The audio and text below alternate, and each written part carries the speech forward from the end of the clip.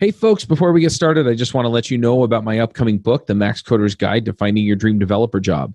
If you're looking for a job, or you think you might be looking for a job in the future and you're trying to up your mobility and meet new people and things like that, this book walks you through the whole process. Go ahead and check it out. It comes out on November 20th. It'll be on Amazon, and you can find it as The Max Coder's Guide to Finding Your Dream Developer Job. Welcome to another episode of React Roundup. I am your host for the moment, Thomas Alott, and on the panel today we have Charles Wood. Hey folks. And joining us today we have Chris Reyes. Hey everybody. And our guest this week is Paul Cowan. Hi there. Are you a React developer who builds large applications for your organization? With NX, you can build your apps in a monorepo alongside your backend code and share code between React and other frameworks. You'll also get advanced code generation and automatically configure tooling like Cypress, Jest, and Prettier to simplify your workload. You'll build higher quality apps, share more across teams, and focus less time on configuration. Visit nx.dev/React to get Narwhal's free open source set of extensible dev tools. So, how did you get involved in React originally? I'd love to hear the origin story. Right. Well, so even my journey into development, I was a painter and decorator until I was 30. So I'm sort of quite late into the game. I did the .NET stuff, but more and more drawn to the UI side of things and JavaScript heavy applications. Then we had Backbone, and then there was Ember. And Ember was something I worked on for a few years, which it probably is better now. But at the time, I just ran into bug after framework bug, and just the whole model of holding Ember at the time, it might be different now, was all based on observables and computer properties. And it was nearly impossible to sort of keep a mental model in your head of what was triggering what. I nearly lost my mind. It was really distressing, the whole thing. And then I heard of the flux pattern. I read about it, and it suddenly made absolute sense that this is the whole declarative side of React. You're not triggering changes based on other changes. You're updating state, really. It's all state based. The Flux, actually Flux, and then which became Redux, is state based. So you should be updating state, and your components know how to render themselves based on these state changes. And this was just like a Damascus moment for me. Suddenly programming made sense again. I withdrew my application to Burger King. I was happy to bring some sanity to the sea of observables and computer properties. I wrote my sort of own, because Flux wasn't a framework, it was a pattern. So I rolled that out in an Ember application. It sort of cured the whole, the project was really in trouble. We were spending a lot of time fighting framework bugs, and by using Flux and this notion of passing actions up to a higher level that push state down, it really was enlightening for me that to this day I will always have a soft spot in my heart for Redux and Flux especially, and React was the sort of the only one. There was Angular as well, had the two-way data binding. Ember was all two-way data binding, but React sort of stood on its own with this unique pattern. It sounded daft that you would re-render the whole page, even on the slightest page, with the virtual DOM, but in practice, it really did bring sanity to an absolute chaos. Yeah, I remember when Jordan first was telling me about, like, well, what if we just re-rendered everything? I was like, nah, you can't do, that's insane. But he said, but wait, listen. And you're like, well, maybe. And I'm like, it's never going to get popular. Like, sorry. Here we are. Yeah, absolutely. So, I mean, Redux has sort of gone a bit out of fashion now, mainly due to the boilerplate. Everybody creates their own middleware. So, very, very rarely to have no two Redux projects are basically the same, because we'll end up rolling our own middleware. But you have used Reducer now in the new one of the new hooks that's come out of React. And that's, again, I think the more you think about developing a UI, it really is a sort of a state machine is the sort of the most sane way of visualizing a UI is to be, we change, so the important bits are we send actions, but so an action describes something like added to do, and maybe you'll have some properties in that object to add it to do. But it's not only that, with a state, it's the previous state and the next state and the action all together is sort of what I find fascinating about it. Once it really does it makes a more structured application than imperative code of just even if it is two-way data binding. That I find is a more chaotic application. Yeah, Paul, I really like the point where you said no two Redux applications are the same. And every time I've used Redux, I have that kind of anxiety where I need to go look and see how I did it last time. And like every time it's a little bit different for the use case. So I want to call out to that point because I've noticed that use reducer kind of remedies that issue because it's a little bit simple implementation. Have you found that use reducers kind of simplified that across applications for you? So again, I think use reducer it's not for global state. It's more for what we used to call in the old class-based days of React. It's more for component state. Again, I mean, I do see some implementations using the new React context use reducer, but you're going to run into performance problems if you don't take care because every change to the context causes a re-render in React. So it definitely. So with Redux, a lot of stuff ended up in the global state that didn't need to be in the global state. You had like loading states, and everybody had the loading error, and then we had middleware loading blah blah. I mean, there was a pattern in Redux where you would for doing async calls where you had like a async symbol, and that was every project had their own source code of this. But with use reducer, we can stop things going into the global state that just don't need to be in the global state, which purely are for that root component only. Hooks have been out not for not very long now. I know use reducer is an interesting one. I haven't really seen that one used much like in production yet. At least none of the projects that I've worked on have really kind of taken it to the next level. But we're kind of at an interesting phase now where hooks have been stable now they've been in React Core for like a year now, and teams are starting to think about really adopting them. You had a really interesting article where it kind of exposed some of the potential dangers of hooks.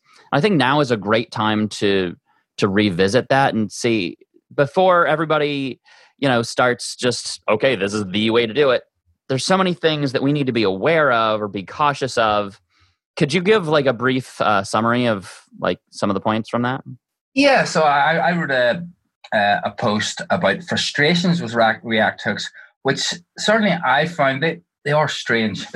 There are just a number of gotchas, and the only way to go through these gotchas is to actually do it on a production app. No amount of writing the canonical counter application of a hook is going to expose you to the So number one is that it's just another new paradigm to learn in JavaScript. I mean, you're not going to find this hook implementation anywhere else. One of the things I actually liked about React was we had stateless components where these were pure functions. They take some props and return an HTML element. There's something very beautiful about that.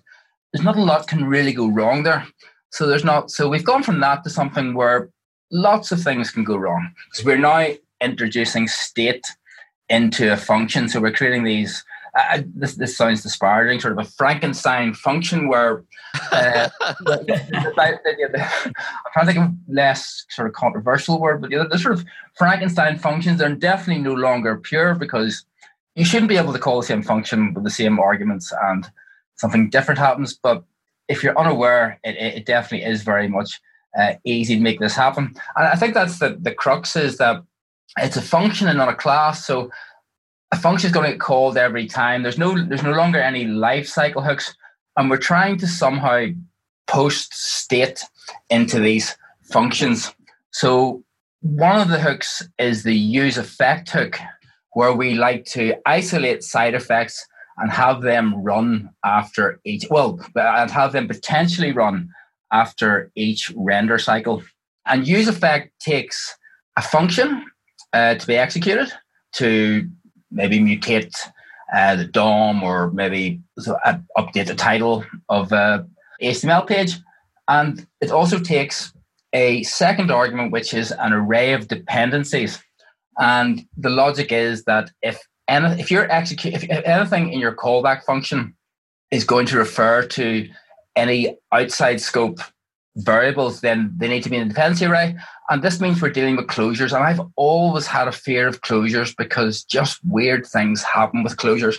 Yeah, it could be really hard to reason about because you got to think about, okay, I mean, even the concept of a closure was really difficult to learn back when I was nerding out about this stuff. But then having to remember, okay, wait, which version of this variable is going to be available in which functions inside of this thing and at what periods in the...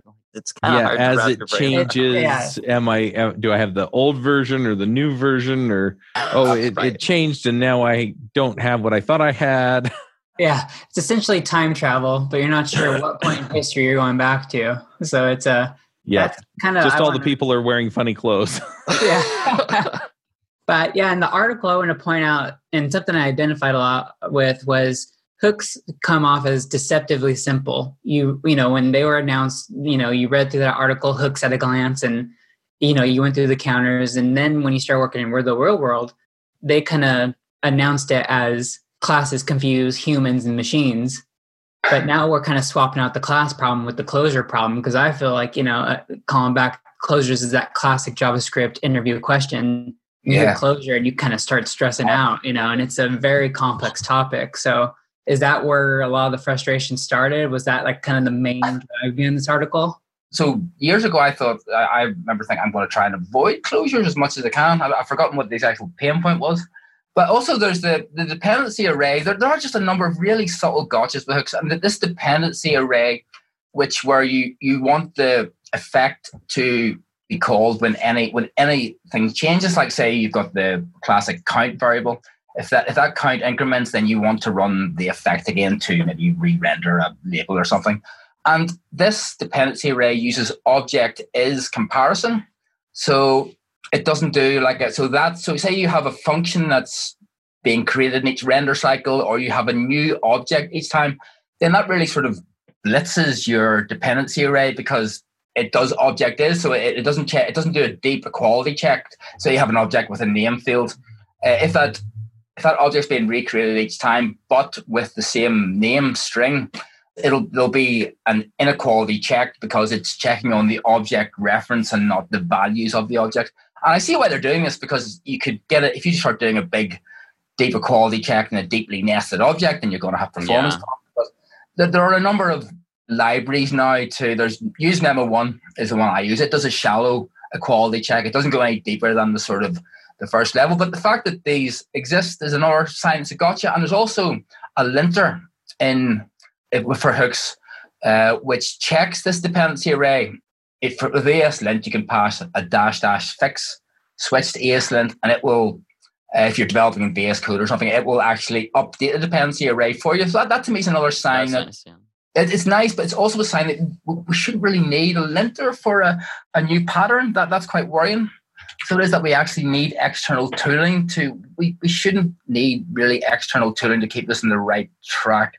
It is very useful. I personally always have it on, and it surprised me that it's actually right more than I am. I probably shouldn't be surprised by this, but it's actually generally right. It just checks that anything in the use effect callback, if you're referencing anything in there that's not in the dependency array, it will add it. But then you get into this problem again with the object is a quality check. If you have objects and functions, which you're going to have at some point, so you either have to spread out your object or use so you're checking on the object properties and not the object itself, or you have to use something like use memo 1, which does a shallow equality check. So these are all very subtle things which you won't find out doing your counter example in a code sandbox, but you will certainly come into this if you're on a real production app.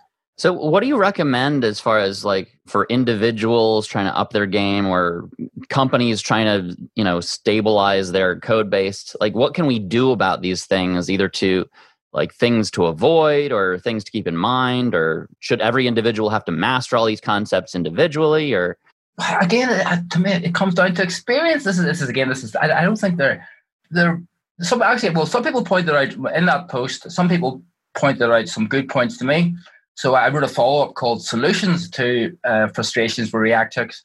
One guy actually made a very good point there. Again, he brought back to the declarative nature about React. I got into the problem where the point in the post I made was it was hard to use. A hook they have to be called in the same order, and they have to be called at the start of your functional components. They can't be called, they have to be called in the same order each time because of the way the internal implementation of hooks. So you can't have a hook in an if statement and you can't have a hook in an event handler because then they're not going to be called in the same order each time. But I think that was me.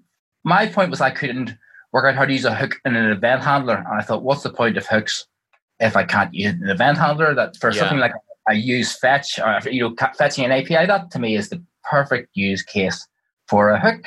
It'll supply my loading and error states just like Redux used to.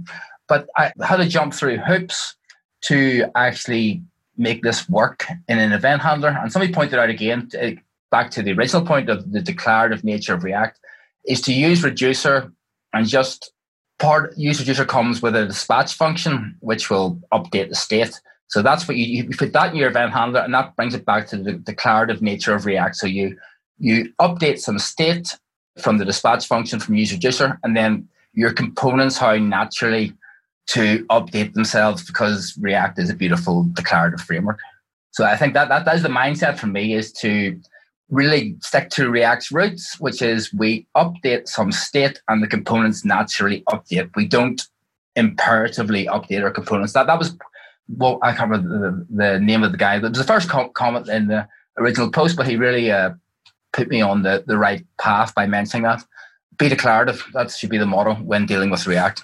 Yeah, but I think to your point, that all kind of comes back to it's just another paradigm for writing React, because beforehand, when you were thinking about using hooks, I saw your point where it seems like from the event handler, you should be able to just call use fetch, but then you have to maintain that call order. So now you have to kind of have the use reducer as another tool, and there's just so many hooks. And then once you kind of get in the idea of writing custom hooks, that's a whole nother ballgame. So in terms of the custom hooks, did you kind of run into any kind of these issues when you were working in production code?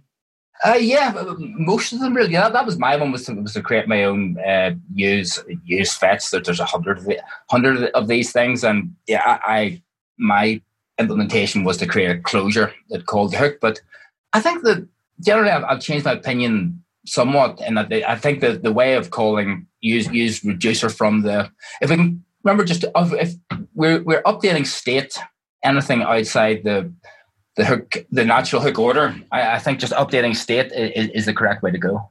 It's definitely the best way. And then, this is the way it did happen in React as well. We had component did mount, and we had component did update as well. And we used to sort of check props. So component did mount is when the component is added to the DOM, and component did update is after a render cycle and after props or state has changed in the React component. That was a pretty common pattern, was you compare the previous props to the next props, and maybe you do something. So that to me has all been simplified by hooks. So on the whole, I'm really a lot more positive about them, I think, than I initially was. But I have gone through the pain. That's the thing. I'm trying to think, is there a way to not go through the pain, I guess, maybe hooks are more stable now, so you could actually look at some of the popular libraries now. There's the use fetch one. I know I was speaking to one of the guys that wrote that, and he actually changed his code to use reducer in response to the article as well. So that was good to see. Yeah, I think a lot of people have written their own use fetch or use promise or something like that. And it's good that the React team has come and kind of clarified their opinion on what these things are designed for.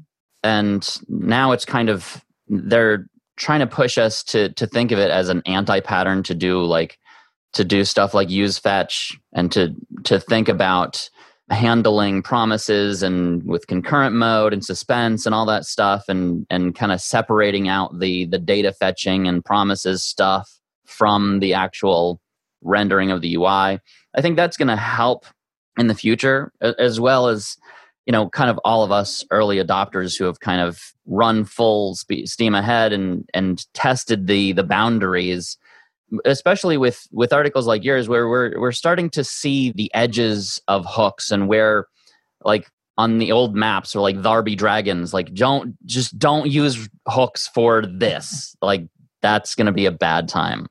Yeah, I mean, also, what did we have before? I mean, we're still sort of tied to the render cycle. Hook's not going to work outside of render cycle, but we do have a better. I actually hate the React docs. The React docs explanation just calls them. It's a way to store state in React functions without using classes. I think that's a terrible explanation of what a hook is. A hook is for me is a nice way of isolating cross-cutting concerns like logging. Yes. Authentication. Now, that to me is a much better. I mean, basically, the official docs are saying our classes aren't cool, and basically, let's